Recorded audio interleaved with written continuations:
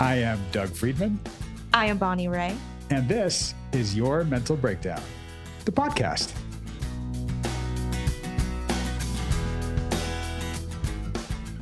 Welcome, Bonnie. Thank you for joining me on this. We've had you on the Patreon. You've been on this on the roundtable, but this is our first. This is my first of the year.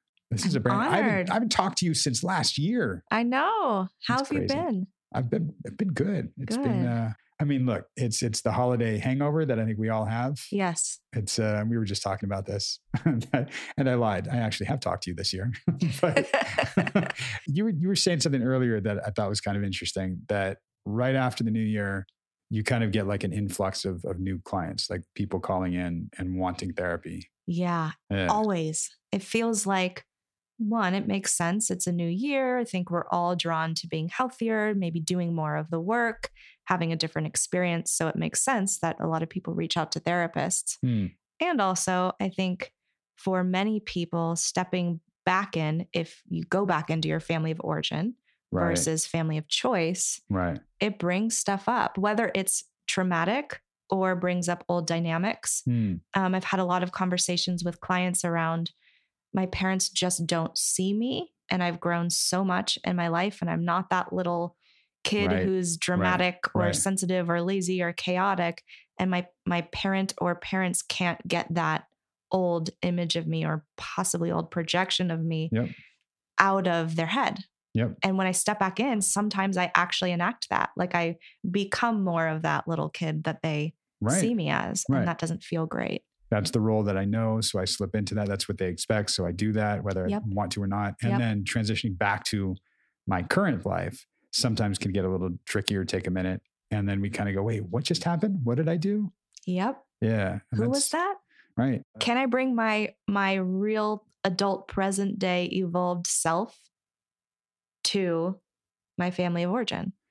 That's hard for the holidays. It is. It is hard, especially when a lot of how we've been depends on how we're perceived or how people react or respond to us. Yes. Right. Exactly. That's something, I don't know if you heard this with me talking with Drew. We worked on this a lot. And I talked about the snapshots versus the Harry Potter pictures, right? Yes. And that what you're talking about, Bonnie, is like people in your family have a snapshot of you from when you were younger. There's a snapshot of you now that looks a lot different, but they have the Harry Potter picture experience where the pictures, the snapshots have been moving the whole time. It's like a moving picture.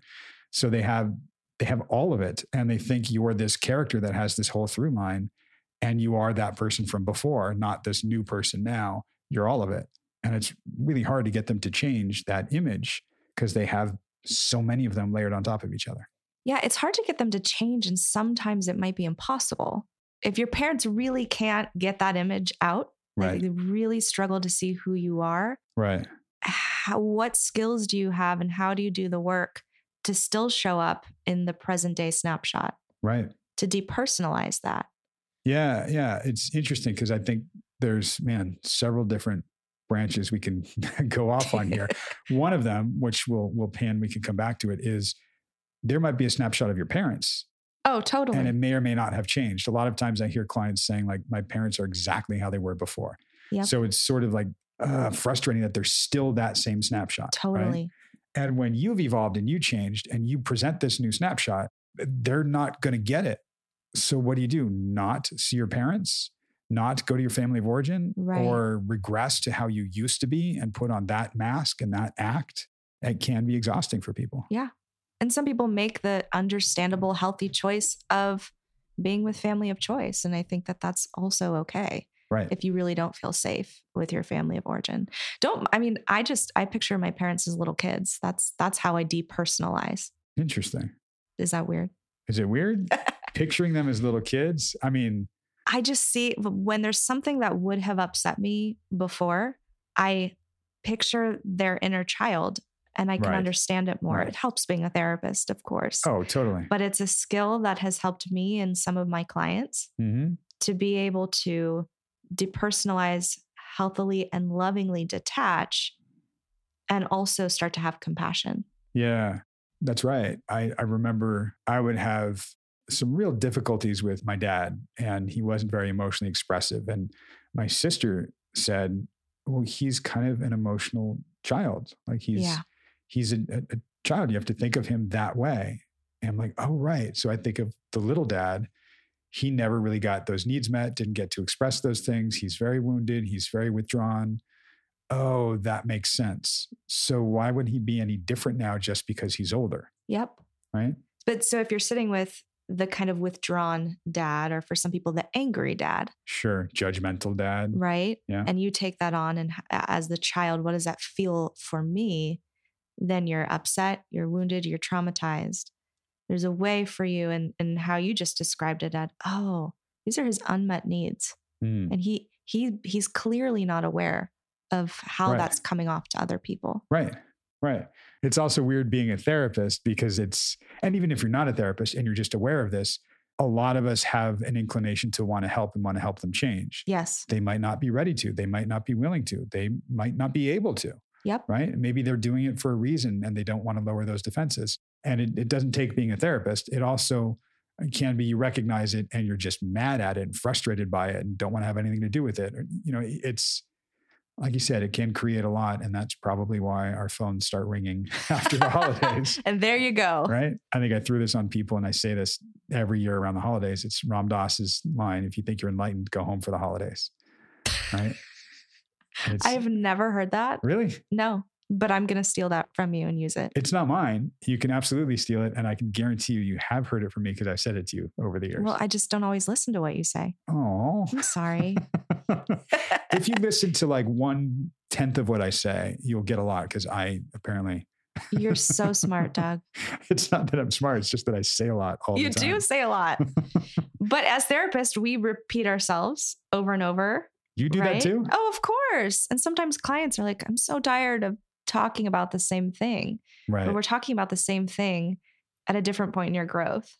And maybe it sticks today and it didn't stick before. Right. Or maybe it's processed differently. Actually, I love repetition in therapy because you start hearing it over and over, and eventually you're going to have a response. Yes.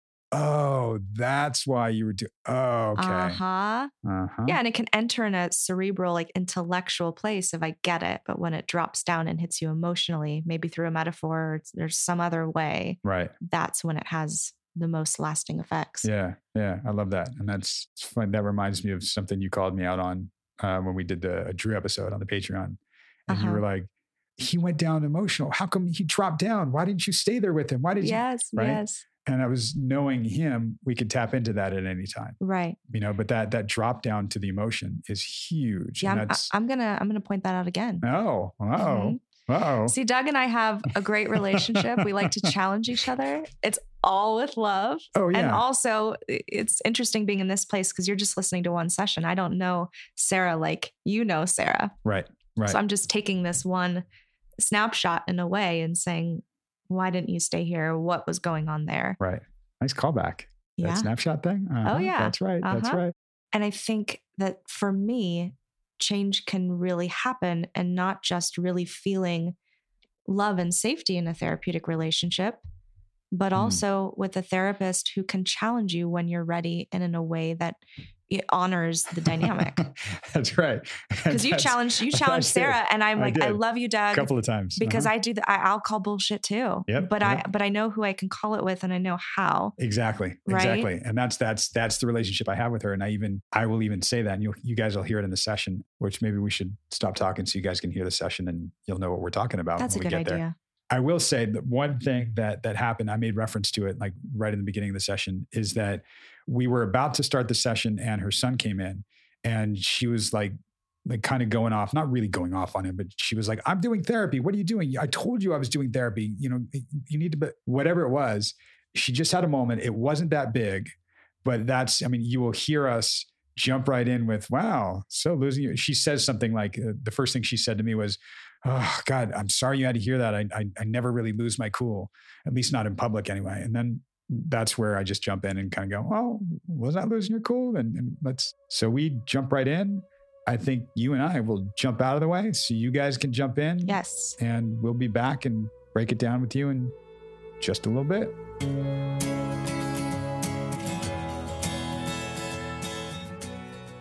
Not to dive right in, but let's dive right in. You're losing your cool happens internally, and you just kind of like absorb it and keep going and put on the air of cool, but we know better. Yep. I think we're learning better. Right? I know that it could be better. So that's why I need help. We're doing it. We are. And I can't remember if last week what we talked about towards the end was kind of what we named the two voices in your head that you hear, the strict, rigid Sarah, and then the softer Sarah. And the idea eventually is to merge them because there really is only one Sarah. Yes. But what I kind of was getting at, and that's why I didn't remember if I asked you to look for it, was looking for places where you can take notice of when one of them is more dominant or one comes out, or when you might hear one but don't act on it. This was sort of the first time that I had even kind of had that realization-ish. I mean, I've always known that there's two sides to me, but It was these last couple of months that I really heard them sort of doing battle in my head. Right. Now that we kind of bring this to awareness, it really is just about noticing it. It's not necessarily changing it or getting mad at yourself for having one there or not. It's just building that awareness. I love giving things names because once we name it, it's easier to pay attention to it. We've talked about Mama Bear and Little Sarah. And when you can notice one or the other, it's just being aware of where they are and when they are. And if there's any sort of discomfort coming from, well, one of those voices or one of those ways of being is coming out and I want the other one and I'm aware of it here. That's great. That's leading us to being able to merge and get you to be able to choose what version comes out where and when. Well, I mean, I can tell you just off the bat right now that for strict Sarah, it really only rears its evil head, not at home. Not in situations where I'm surrounded by family and friends and my children. There's no judgment in that setting for me because people are people and they're human. And I have a sort of rule that professionalism is separate from who you are when you're at home and you're kicking around in your boxers or whatever, your leggings, and one that you put aside when you walk into an office, for the most part, in the sense that you are now being professional, you are now considering your job, your responsibilities, how they affect other people. I don't know. To me, that's always just been a no-brainer. So I have a lot more, maybe judgmental is the right word. I don't feel like I'm being judgmental as much as like holding them to a standard that I believe is correct, if that makes sense. Right. It does. I mean, judgmental seems strong because it seems like I am judging them, right? It could be right. It could be the right word. Yeah, I think it is the right word because what you're talking about is somebody should be doing something and they're not. Well, that should be doing, and that sense of, righteousness comes from you when you have that righteous quest. Yes. And then you just smiled when you said that, right? You're like, yeah, there's something there. Yeah, there is something there. I will call a very, very, very small amount of bullshit on this, but not one that you recognize and that you know. That idea that strict Sarah, righteous Sarah, it only comes out at work. Nope. It only, I think, has that righteous quest to it and that charge to it in the professional realm. I agree. However, the same mechanism and where it exists in you comes out all over the place. Think back to the very first thing you said to me when we started this session. Oh, my son. Yes, but I already told him I was doing therapy and he wasn't supposed to be here. Right. He wasn't supposed to be here. That's why it's so subtle. It's very, very small. And I'm bringing it to our awareness so you recognize, oh, wow, even in something that's like not a big deal. And of course I would do this. I wouldn't want that to go away. My son said this and he's not doing what he said he's doing. That's the same mode. You're absolutely right. That's funny. Nope. That just totally called bullshit on me. And it was totally right too. And what's funny is it's so funny that you actually called that, because last night, boyfriend and I got into a huge discussion about those exact kind of things. I don't have a lot of rules, but I have certain rules and I expect those to be followed. I don't ever expect him to clean the house or, make it look extra awesome. But I do expect to come in the house and not find a sink full of dishes and crap all over the floor. So he was basically telling me how much he does and how much he goes out of his way to make sure that I don't come home and get upset. And then I was like, name one time I've gotten upset. Anyways, we went back and forth and he was like, no, you're right. You don't actually get upset. But he's like, I feel that you're upset. And I'm like, okay, well, then I'm giving that back to you. In the end, I think he just really wanted to be appreciated for what he does. And I understood that. And I did. Yeah. Also in our discussion, I wanted to be appreciated for how many allowances I've made since he came into my life. And how far I have changed, how much I've changed my attitude. I've made so many allowances for so many things. I've got junk drawers in each of the rooms. I've got even a junk drawer just for him. So I think there was an element of both of us kind of wanting to be recognized for how much we had gone toward the other person, in a sense of, look what I've been doing for you kind of thing. I think he's in his own movie. First of all, the conversation you have with boyfriend, I think is great, because it's really coming to something with each other and communicating, which I know is big for you. I love that you kind of pulled out and caught that, oh, wait, that judgment, he's putting it on me. That's his thing. Okay. But you didn't stop there. You're like, but what's going on? What is it that you're really asking for? Oh, you want recognition and validation for what you do. Okay. And here's the thing that I don't want to just let it slide and say, it's okay. You also want that. It does matter. And maybe he needs to hear directly from you, like, hey, I actually like when I get some praise and validation for the things that I do too. I would love to get more of that. It's not saying he's doing anything wrong or he's doing something bad. It's highlighting something that would be nice and you would like to see. And it gives him the opportunity to do it. Sort of like saying, yeah, I love when there are fresh flowers in a vase in the house. And then it's in his mind, for example, and he might pick up flowers, put them in a vase, put it somewhere, and wow, that's wonderful. And it means so much to you. If you don't mention that and say that's something you might like, he might never think about it. And if you say, you never bring me flowers, why don't you bring me flowers? I get what you're saying. It makes perfect sense. Boyfriend would never think of it. So right. And it's a good and starting saying point. It in a way that's I would love the presence of this positive thing, not scolding him for the absence of it. Yeah. And that's an invitation.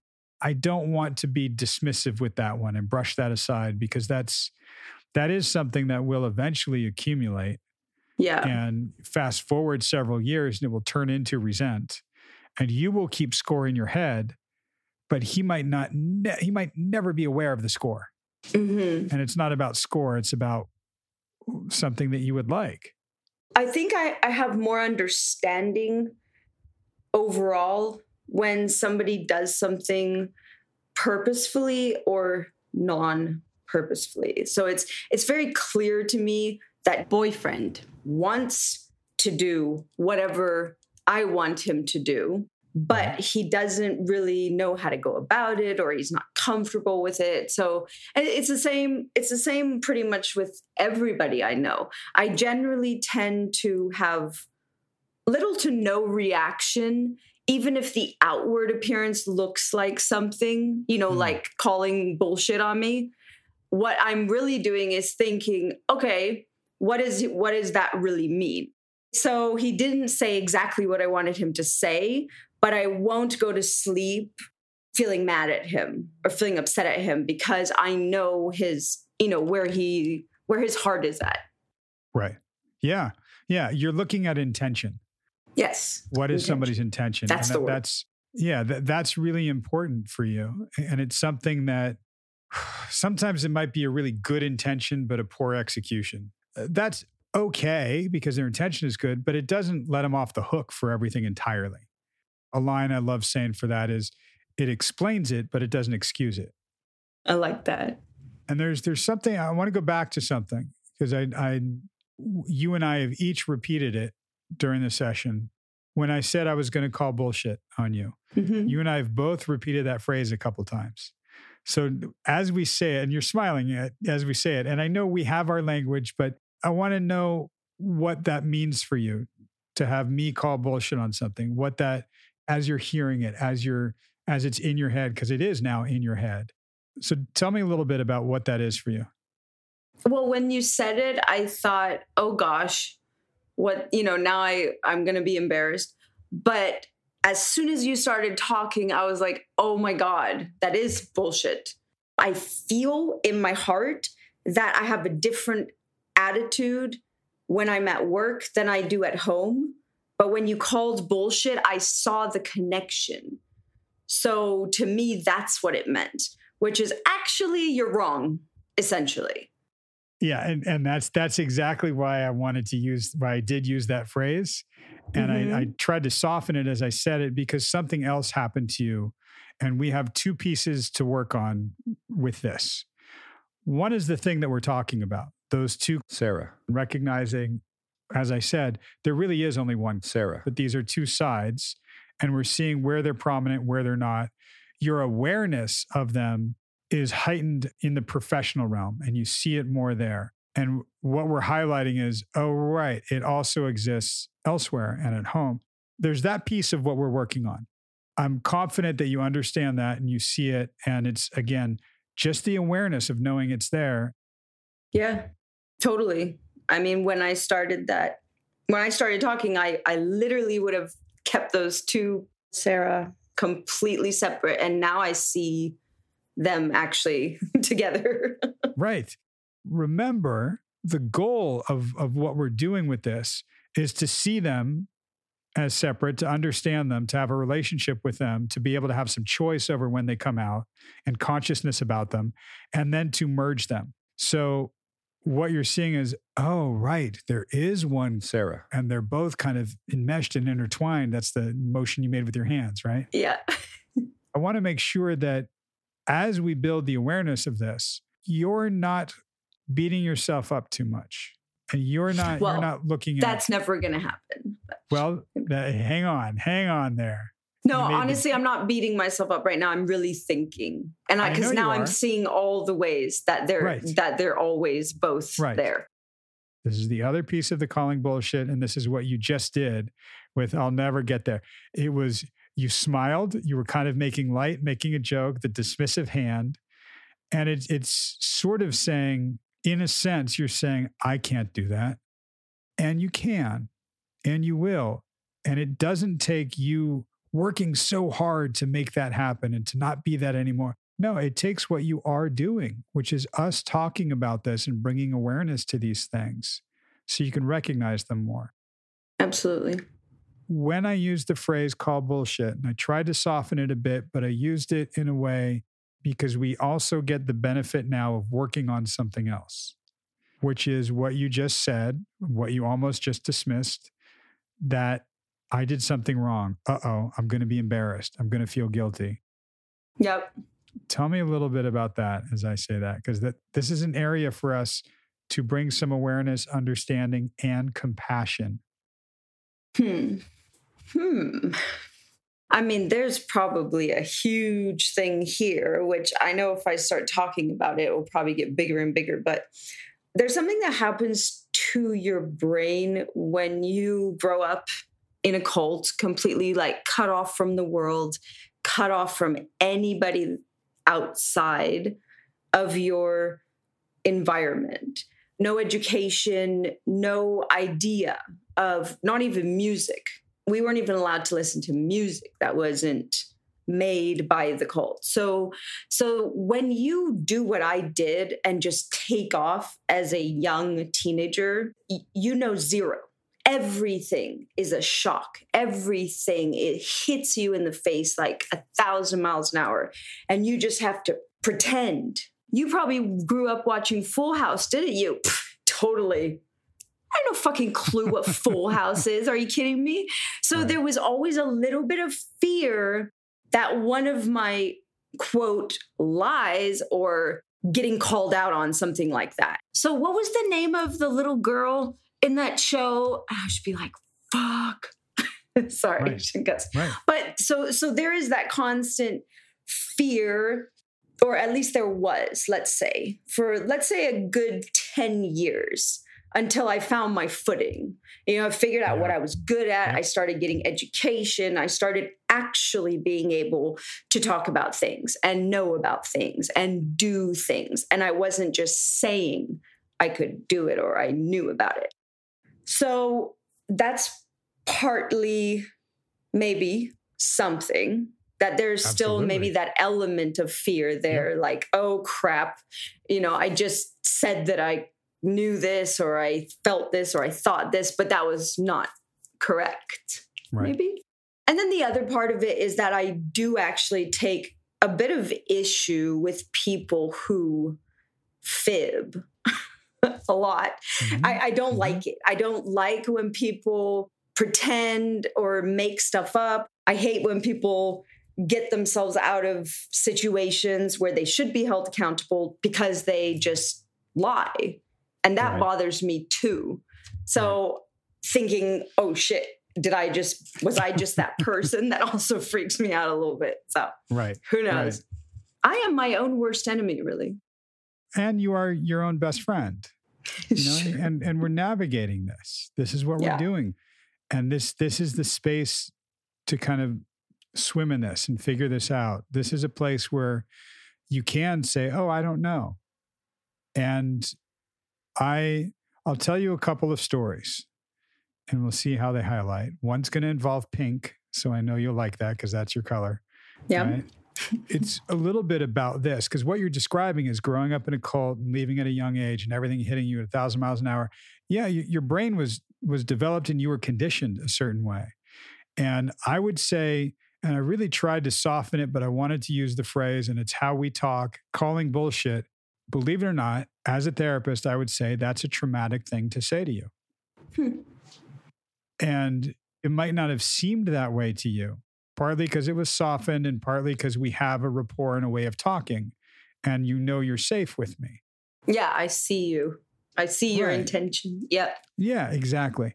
The phrase, though, is a certain phrase that did make you like, oh shit, what did I do wrong? Oh no, I'm going to be embarrassed. I'm going to be exposed. And that's a trauma response. You grew up where the consequences of anything like that were very, very severe. And even as a teenager and beyond, if you didn't know what Full House was, those consequences were severe. No, those were scary. All that stuff was terrifying. Yeah. Exactly. And so many people, as they grow up, forget what it's like to be a teenager in school. It is so scary, a lot of these things, and fitting in. When I was in the music business, this is back in the 90s, and there were all these indie bands and cool kids and cool people. And I was a kid. I dropped out of college to go work at this place, and people would be talking about all these indie bands. And to get the right cred, I'd have to kind of go, oh yeah, I love them. Mm-hmm. And it was really tough because I was constantly fronting like I knew who these people were. And it was so stressful because I was such the outsider trying to fit in. And then I kind of hit a point where I went, wait a second, let me flip this somehow so I don't feel like the inferior one. Let me make it not about that. I didn't want to make those mistakes and it was too stressful. So when they'd name a band, I would just go, oh no, I haven't heard of them. Who do they sound like? Do you think I would like them? What album should I get? And I became more curious about it and inquisitive and allowed them to educate me about it. And it wasn't like, oh, that guy doesn't even know. It's like, no, I don't know. Tell me about it. And it flipped it. I want to see if we can invite that in, because it's not something you've practiced much. And it's not something for you that's ever really felt safe. So if it feels foreign, yeah, it's going to feel foreign, because you couldn't do that. You couldn't do that in the cult. You couldn't do that in your social scene. And when you got out, you couldn't do that. It was too scary. It was not okay. My children are teaching me that lesson. Honestly, I've gotten to a point now where I'm just like, no, I have no idea. Tell me about them, or play a song of theirs. Before I would be very like, no, of course I know that. And it's been a long time since I was 15. I can't keep up anymore. Something that I think about when I think of you is wanting to absorb all the information and going into the library. Yeah. If you think of the world as your library and people can educate you, great. Educate me. Yeah, you know? I love that. Yeah. The Pink story is one that highlights the difference between arrogance and confidence. Because I think there is a fine line. And I think arrogance can be repulsive for many, and confidence is very attractive. And I remember as a young kid, I think it was in the 80s, I was watching a early morning motocross race. And this one racer showed up to the race in full pink leathers, hot pink leathers and a pink helmet. And they showed right before the race started, and they showed a little interview they did before the race. And he said he was so sure he was going to win that he said he went out and spent $25,000 on those hot pink leathers. Oh, and I kind of was like, wow, really? And then he won the race. And I thought, wow, this is a guy that's so confident that he's going to go out and do that. He's going to say it. He's going to do that. Wow. That was cool. That's a whole nother level of confidence, I suppose. I love that story. You know, I actually really love that story. I have full confidence in myself, not arrogance, confidence, if I'm not put on the spot. If I had to say, oh, I'm absolutely going to win this race, I would not have the confidence. I would instantly get anxiety because I don't have time. There's no redos, right? There's no Control Z on that bike. Yeah. So those types of, that level of confidence freaks me out. I won't ever say, oh yeah, watch this, just in case I make a mistake.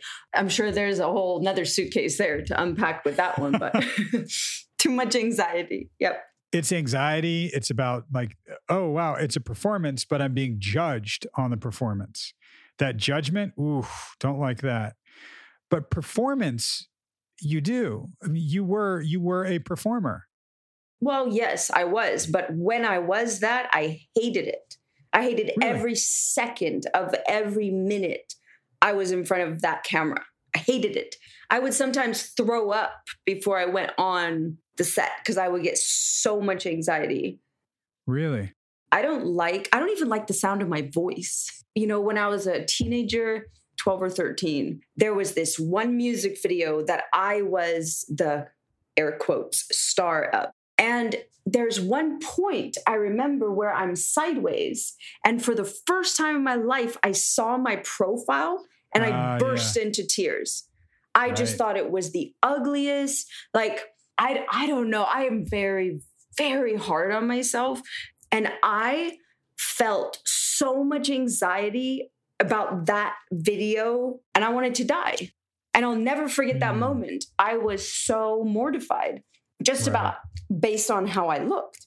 So there's a huge part of me that hates this direct spotlight, the direct spotlight. I can perform above average basically anytime until you put me on the spot or put me in a competition. Some people thrive on that energy.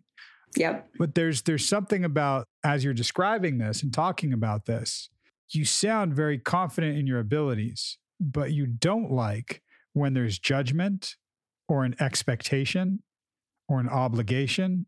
Then it becomes pressure, becomes stress. I might do it wrong. There might be consequences.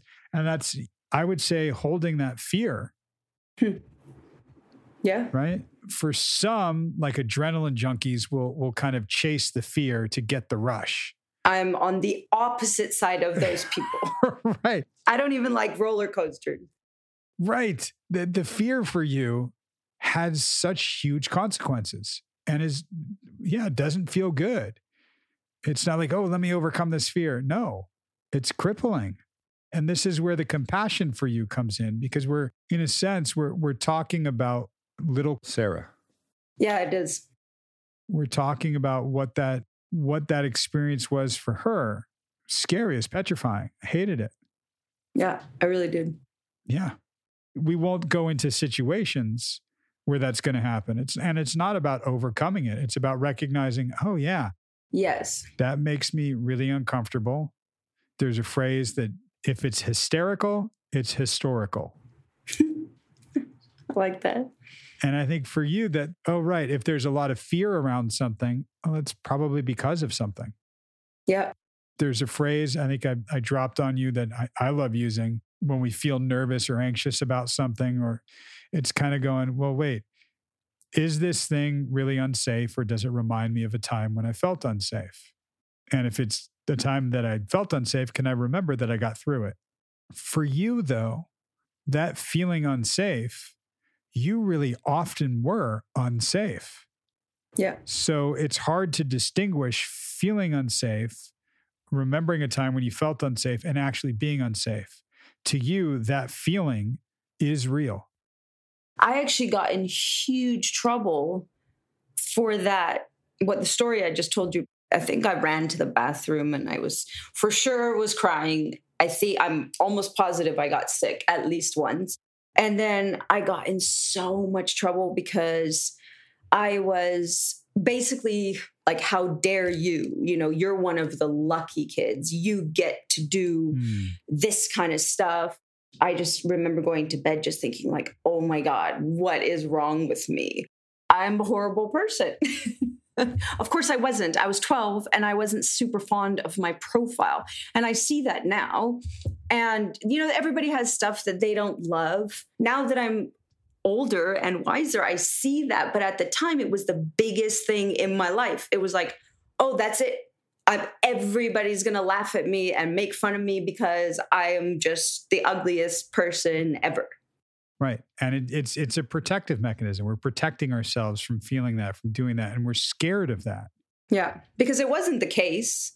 I had nobody to talk to about it either. Like my kids come to me with things like this, and now I can be there with them and go through it with them and give them advice and love and comfort. And that just wasn't a thing. So yeah, there's for sure a lot of those painful, just regular childhood emotions that you go through that were just all painful because there was no way through it. It was the biggest thing in my life, and I had to deal with it on my own whilst being punished for having a less than optimal response. Right. And it's heartbreaking when you say like, it broke my heart. What you're describing breaks my heart. Yeah, me too. It's horrible. I feel it when I talk about it. I still feel it. Of course you would, because it's still right there. What you're describing is like two steps. The first step being, I didn't have anybody to talk to, right? I didn't have any way of understanding what was going on, what I was feeling. And that's really isolating and really confusing. And then the second step is, and I was judged for that and punished for that. So not only was I isolated, but I was punished. Yep. It was not safe. Yep. And you really quickly learn to just start pushing stuff down. You know, it only took a couple of those times. Right. Now the reaction happened in here and nobody ever knew. My face was just a stone. Yeah. And this is part of our work. What we're doing is softening that stone so we can get to that and allow that to come out. Because that's little Sarah, who didn't get to be little Sarah. Mama bear protected, but little Sarah just got shoved down. Yeah. You sound like an incredibly sensitive person. Yeah, I am. I mean, by nature, for sure. Mean Sarah comes in to help sensitive Sarah with those moments. Help and protect, and for good reason. This is where the compassion comes in. Yes, I don't want mean Sarah to go away. It's not safe to. It won't feel safe to. It'll leave, little Sarah too exposed. Mm-hmm. We can't do that. But we're, I think, gradually getting there, because that sensitive side to you inside, I don't think many people see. They see the exterior, which is the one that's like, no, I'm good. I'm cool. It's fine. No problem. Yep, keep going. People go, oh, she's so strong. Yeah. And she's also vulnerable and sensitive. That's a side that I would bet comes out with boyfriend. Maybe sometimes comes out with kids. With my family. I think my family are really the only people who actually know who I am. Yeah. That's how you get to be you. Yeah. And being able to find that and bring it out in other places when it's safe. Yeah. When it's safe. That's the exact thing, when it's safe. Because Right. I don't always feel I've been too trustful a lot of times in my life, especially when I first left the cult. Right. Too vulnerable, too naive, too trustful. And horrible shit has happened to me after leaving the cult, just because I was the perfect victim. So Right. on top of having already put up all these walls and done all these things to protect myself, there was a whole nother element of protection that had to then come in for this new world Right. now that I was dealing with. And people who are predators and who are evil, they don't just live in cults, Oh, right. They're literally They're everywhere. Yep. Yeah. Yep. And it's very hard. It's very hard when you're so naive, you believe everybody's intention is good. Over the years, obviously, I've honed my skills of perception, but also I've learned that you can't actually trust anybody until they prove that they can be trusted. That's at least for me. That's the experience I've had. Yeah, absolutely. And I like the way you tag that, like, at least for me. And owning that. We are always going to err on the side of your safety. Yeah. Because feeling unsafe is not okay. No, it's not. It sucks.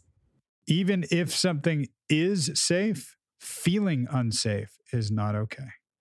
That's part of living through that trauma. That's part of what you carry. And we're going to find ways to feel more safe in places so that we can actually be more safe in places. And there's a calibration of that, because when you're sort of that softer Sarah, you can do that with your kids and in places. When you're on the righteous quest, it sounds different. You've got an incredible openness, willingness, and ability to hear it, see it for yourself, apply it.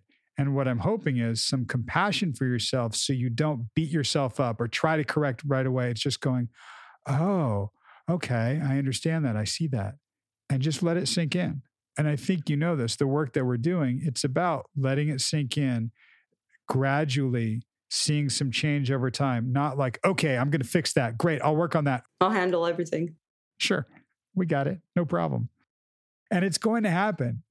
Yep. We're going to do that. It's going to be cool. But in the meantime, compassion for yourself. Thank you, Doug.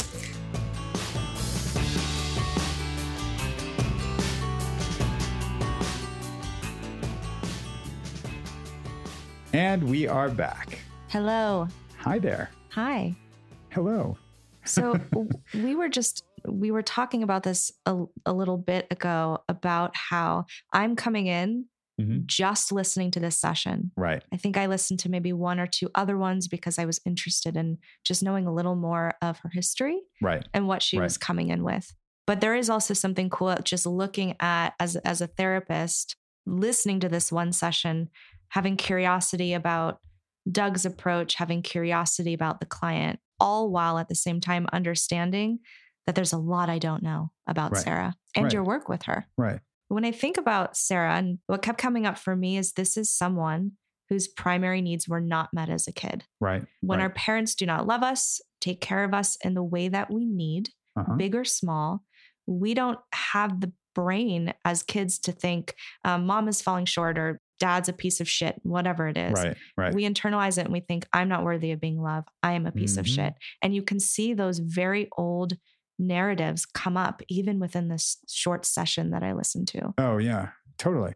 And I'll take that even further with her. It wasn't just that she wasn't getting the needs met of love and support. She wasn't getting the need met of protection. Right. Right. And she was somebody who was born into a cult. So there was pretty severe abuse and trauma all around her. Yeah. Physical, verbal, mental, psychological, all of it. And there was no protection. So she had to somehow develop a mechanism to protect. Yeah. Right. She has created systems of safety. Ooh. That's what I call it. It's like, wow. And she just has these systems of safety, these rules, these rights, these wrongs, these shoulds, these shouldn'ts, which can come off as rigidity and control. Remember, control is about safety. We think of control as this terrible thing, but she had to come up with these systems of safety because no one protected her. Right. And she as an adult is still protecting herself and little Sarah because no one else did. Yeah. And there's, good insight. Makes me think of two things off the bat. One, that protection that she is giving to herself now as an adult.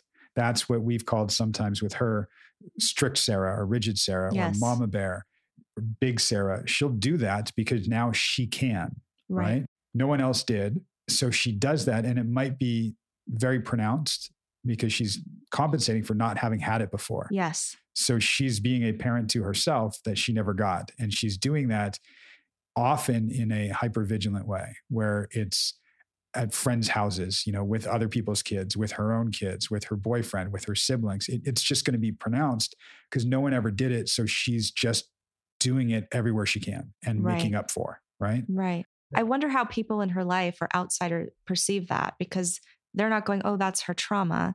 This is her protection. I wonder what the perception would be of her. Yeah. And that's a few sessions ago.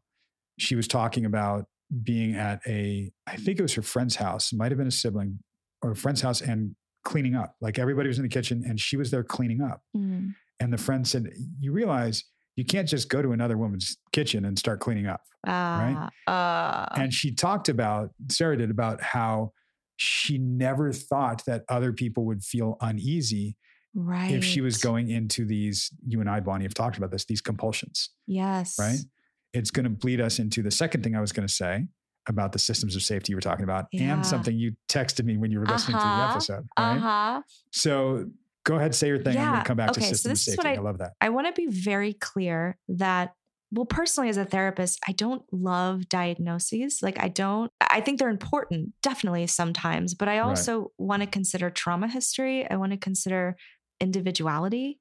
Right. I think that people get misdiagnosed, overdiagnosed. I don't think we count for oppression and trauma as much as we should. So as therapists, we're not going, what's the diagnosis here? We're going, who are you? What have you been through? Yes. I want to be let in to all of the world. However, at the same time, I know I can't help sometimes, but when I hear something and it's something maybe I specialize in or I have personal experience in, to go, I wonder if this is what's happening here.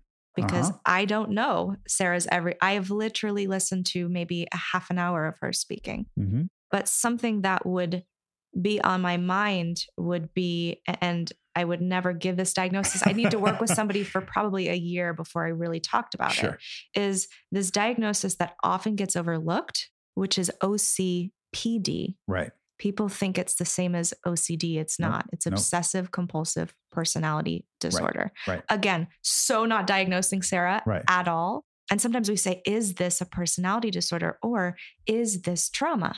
Right. Exactly. Right. And also knowing that a lot of times personality disorders can come from trauma. Right. Right. But what I'm seeing here is there's a lot of perfectionism, these systems of safety, the rights, wrongs, there's a rigidity to it. Right. Which is, we said before, of course. Right.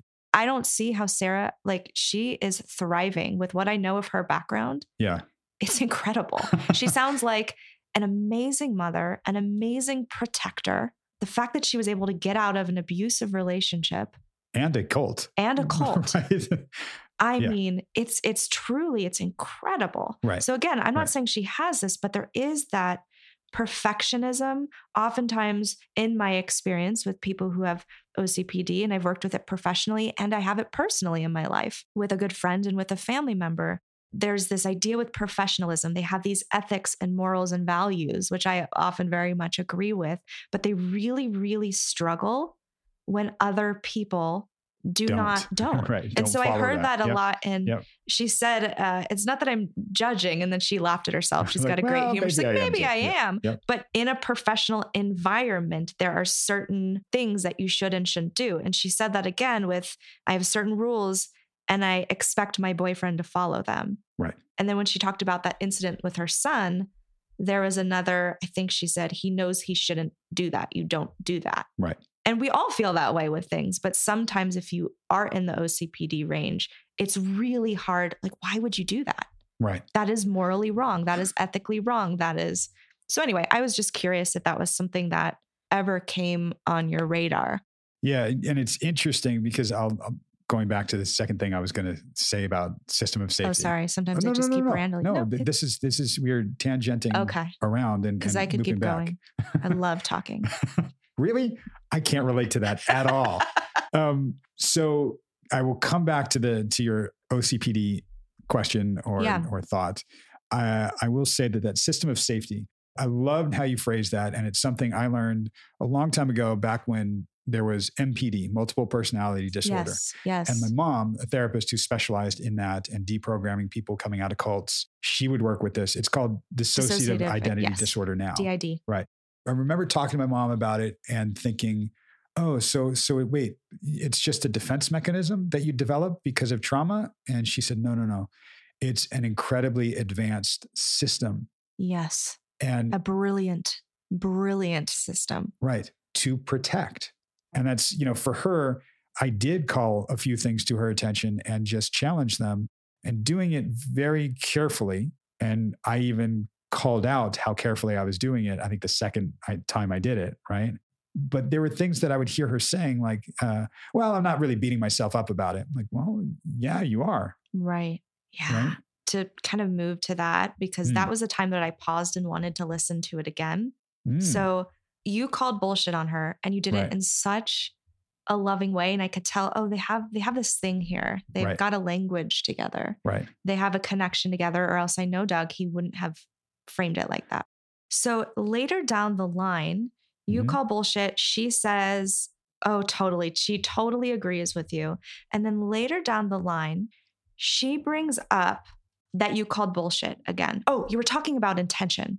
She said, if I know the underlying intention, it diffuses the emotion. It becomes okay for me. Right. Like I know my boyfriend's intention was this. She's very aware. Right. But her example that she uses is like, when you called bullshit on me, I could have been mad at you, or not, well, maybe she said something about not sleeping at night. Right. But I knew your intention. Right. So then I became really interested because I look a lot at transference. I believe there's so much healing that can be done just by the dynamic and the relationship of therapist and client. Right. And I'm sitting there like, okay, so Doug, no, I don't know her profile. I know she uses she, her pronouns. I know her name's Sarah. That's all I know. But I also know you are a white cisgender male. Right. So I'm aware of that and the power dynamics of that in the room. But also my assumption, please correct me if I'm wrong, is that perhaps the cult leader was male. Oh, yeah. Right. Yep. I know because I asked you the relationship with dad. Dad was the safest person. Safest. Yeah. Right. Not very safe, but the safest. And then he totally left and abandoned her. Correct. So I'm going, what is going to unfold between Doug and Sarah here? And how can that be a place for her to really repair? It's clearly already there. She feels safe with you, but she did kind of mention, I could feel mad at you for not saying what I wanted you to say, but I know where you were coming And then you said, I want to go back to something, Right. which is really great. You went back to what that was like. But yeah, I wonder, I'm looking at my notes here because my notes are, does she trust men? Does she as a woman feel smaller than men? How does that play out with you? What systems of safety has she created to be safe with men? Accommodator? Because oftentimes with your, I'll give it to you, you're really good at metaphors. You're really good at your disclosures are very thoughtful and they're smart. And I can see how your clients are like, oh, totally, that makes sense. Every time you do it with her, she eats it up and she's like, oh, I love that story. And I'm wondering, I'm sure a lot of that's real, but how much of that too is trauma with men and feeling like, I'm smaller than, and as therapists, I think we're put on a pedestal in a way. Absolutely. I'm coming to you, I'm paying you. You're the expert. You're the expert. Right. With Sarah, an earlier instance, I was saying, I'm checking in with her because she's taking something that we talked about, and it made sense to her, which is, I'm putting a pin in that phrase. I'll come back to that. It made sense to her. And then she implements it and tells me about it the next week. I'm thinking, wait, is she just telling me about this? Right. There's your realization, right? Because of that power dynamic that you're talking about, because she wants to be a good girl. Good girl, right? Good client, loved by you. Don't want to be abandoned, right? So I test it sometimes and kind of look at like, wait, hang on, why are we doing this? Or would you be able to tell me if this didn't click for you? Right. Or if that, when I called bullshit on you, would you be able to tell me that really hurt? Right. Which is why I modeled that in a sense when I kind of came back to it and said, hey, me calling bullshit on you. And she was like, oh yeah, loved it. Like, we can stay in that zone. And that's like, cool. As a therapist, calling bullshit can be a very traumatic phrase and a traumatic thing. And even I was watching her as I said it. And while I'm saying it the first time, like, well, I want to say something and I'm going to do it softly. I'm going to do, however I introduced it. And then I said it and I'm watching her and listening for her. And she jumped up. I was like, oh, totally. Yes, it's bullshit. Like, that's a trauma response too. Totally. Caretaking. Yeah. Caretaking you. Yep. And when I hear, the thing I put a pin in, that phrase that people say, clients say to me all the time, oh, that makes sense. Yeah, that makes sense. I hear that. And every time I hear that. Totally. All the time. Yeah. There's a part of me that no longer goes, yes, it makes sense. Right. Nope. I do the opposite. I go, fuck. Yes. Right. Yes. Oh, man, I just made it intellectual. Now they're getting it intellectually. Yeah. That's cool. Or that's really smart. Right. That's really smart. Huh. Is it? Oh, yeah. That's okay. And that's okay. It's a good thing to have that awareness, that intellectual awareness. Fine. I realize, oh, wait, we're missing something else. Yes. Right. If we just stay at this intellectual place and we get it and we move on, this isn't just a learning thing. Like, take notes. You're going to learn how to be, the better version of you that you want to be. Here it is. Oh, that makes sense. Cool. Noted. I will correct that next time. Right. And the elevator is still in the attic. Right. So it's to go to that, the thing that came up for me. And as I said before, I know, Doug, I trust you clinically. Right. If I didn't know you and I just listened to this is the one thing that maybe I would have done differently. Ooh. Not a big thing. So first of all, I love when you talk about that it is hard to distinguish feeling unsafe versus being unsafe. And Sarah was actually unsafe. Right. All of this stuff we're talking about comes from a place of actually being unsafe as a kid. Right. I can't even think about how it would feel for her to shed all these defense mechanisms. Right. She has to be protected. Right. And I think in work with you, she can understand she is safe now. Right. How can we thank those defense mechanisms for protecting her, but also say, I don't need you now. Mm-hmm. But you talked about that. And then something came up and you said, which I loved, it breaks my heart. Right. Because it is heartbreaking. As much as we can report and share things from an intellectual place, at the end of the day, what you are talking about, even in this session, is heartbreaking. Right. And you modeled that. You held the emotion for her, which was wonderful. She says, it breaks my heart too. I can still feel it. Yeah. And that was the first time because she's so smart and insightful and she's so good at telling you the trauma. So she's telling all these hard things. It seems to be in a very cerebral place. And again, I'm not seeing her. I'm only listening. And so when she says, it breaks my heart too, I can still feel it. Yep. And I heard like a little shift in her voice. Yep. There's a glimpse of emotion. You continued to verbally reflect the feelings. And I wanted you so badly to bring it to a here and now. And say, are you feeling it right now? Right. Or where do you feel it in your body? As like a follow-up question. Because again, there's incredible, insightful dialogue, but I'm wondering if Sarah can allow you to witness the emotion and pain in the room. Yeah. I love that. What I love the most about this is this is really reminding me of Princess Bride. This sword fight scene. Do you remember the sword fight scene? Here we go. That's right. Do you remember the sword fight scene? Yes. When Inigo Montoya and the Dread Pirate Roberts, right? Yes. And Inigo goes, or they say something like, "Oh, you were smiling. Why? Because I know something you don't. I am not left-handed." And he switches and he goes right-handed, gets the upper hand, and the other guy smiles. "Why are you smiling? I know something you don't. I'm not left-handed either." Right. Right. So here's my "I'm not left-handed" moment. Yes, please tell me. Breaks my heart is her phrase. She used it several sessions ago. That's not my phrase. Right. I don't speak that way. Right.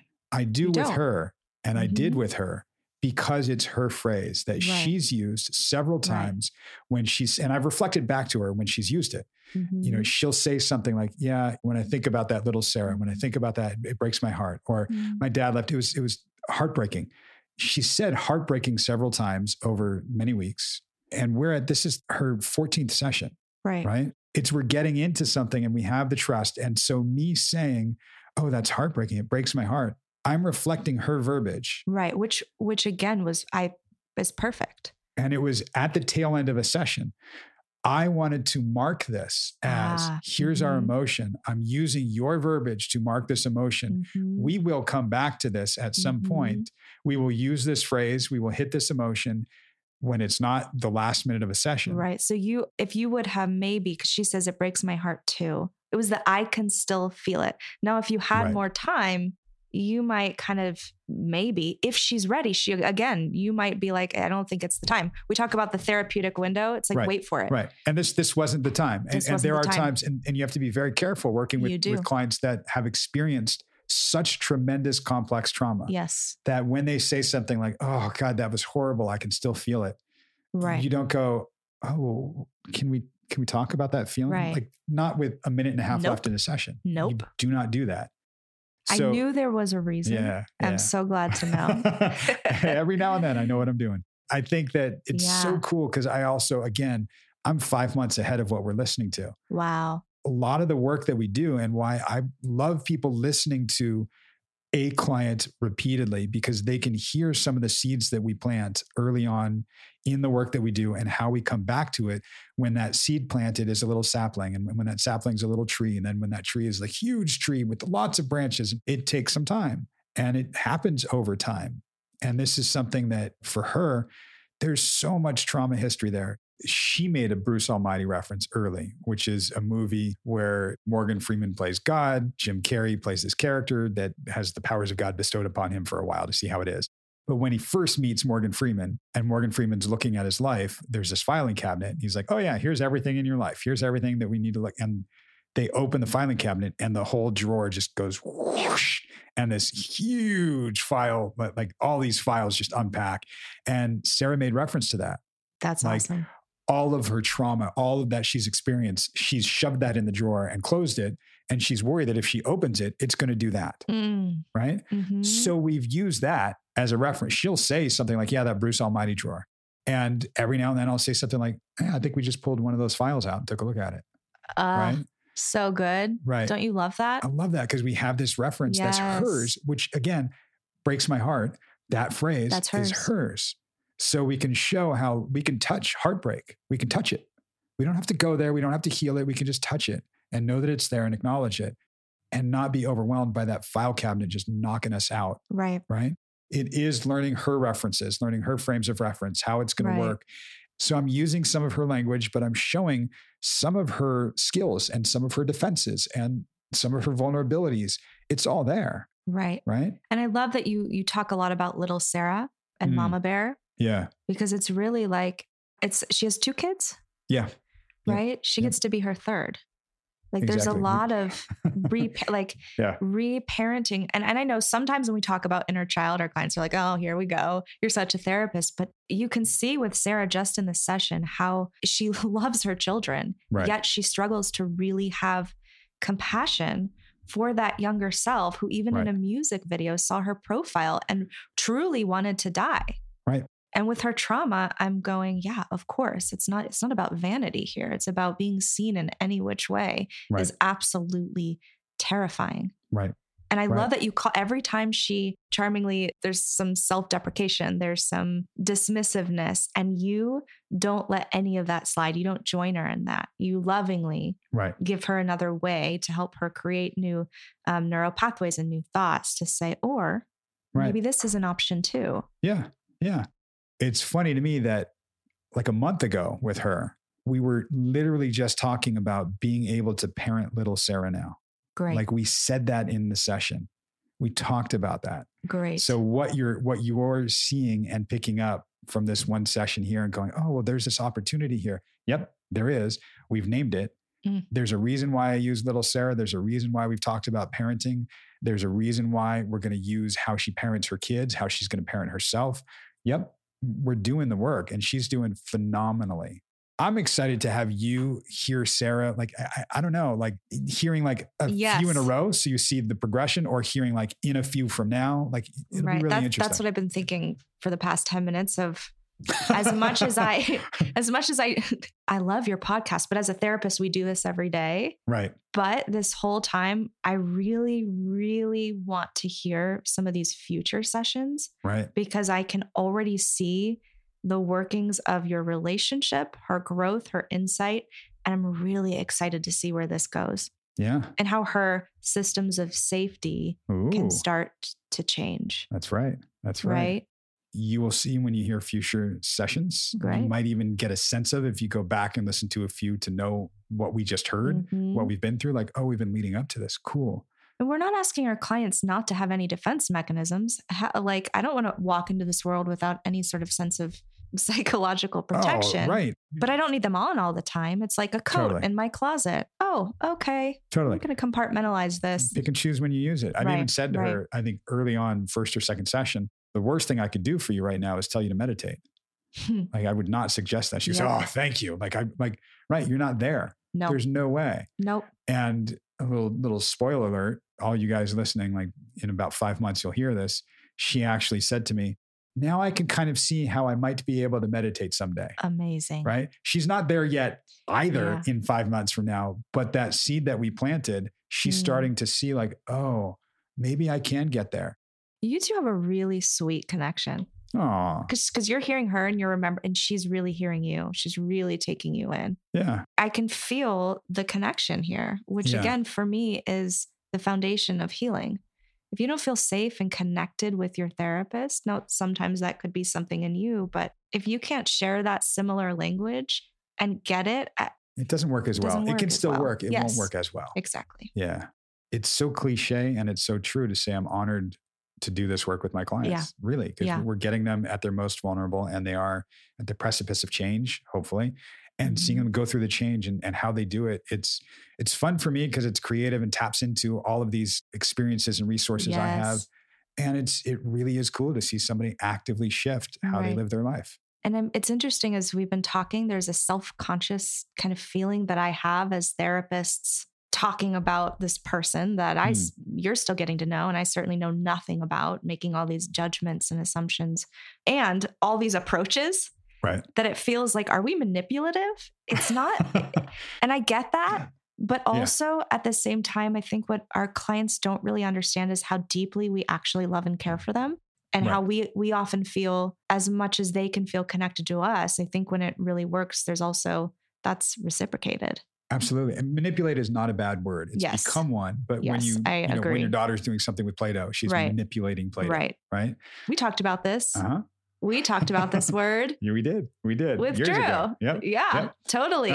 We can think of manipulative in the bad, like there's an evil. It's not about evil. It's about shaping. Shaping. I mean, we are literally trying to help people reshape their minds and how they think about things, how they feel about things, not trying to make them into what we want. If anything, I'm guiding somebody to where they want to go. Mm-hmm. I know a way to get there, and I'll help them get there based on how they can do something. I'm not going to take somebody through a shortcut that I know they can't handle. Right. I'm going to take the path that they can handle based on how they walk, how can they move. And we're going to take that path to the place they want to go ultimately, not where I think they should go. Right. And because every client's different, again, you're not in your lab coming up with, you're attuned and you're connected to the actual person that's in front of you. So you're being thoughtful and mindful, and by being attuned to them, you kind of understand what pathway might be best, might be in their benefit, just like self-disclosure.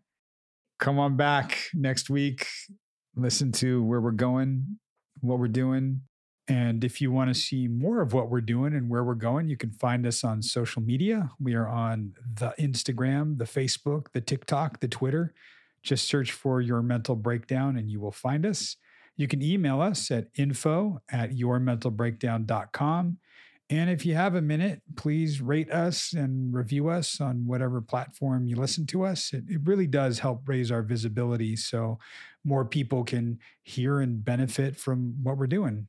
Bonnie, you will come back on. Like you're in it now. You're in. What? Okay. No, thank you for having me. You're very welcome. And for being brave to actually put your work out there, because no therapist wants to do that, or they do, but they're terrified. You're brave. Oh, you know what, Bonnie? I hear you. I thank you. That means a lot to me. Doug, you took a compliment. I'm sorry, I'm not what? listening to you. Bye. Bye.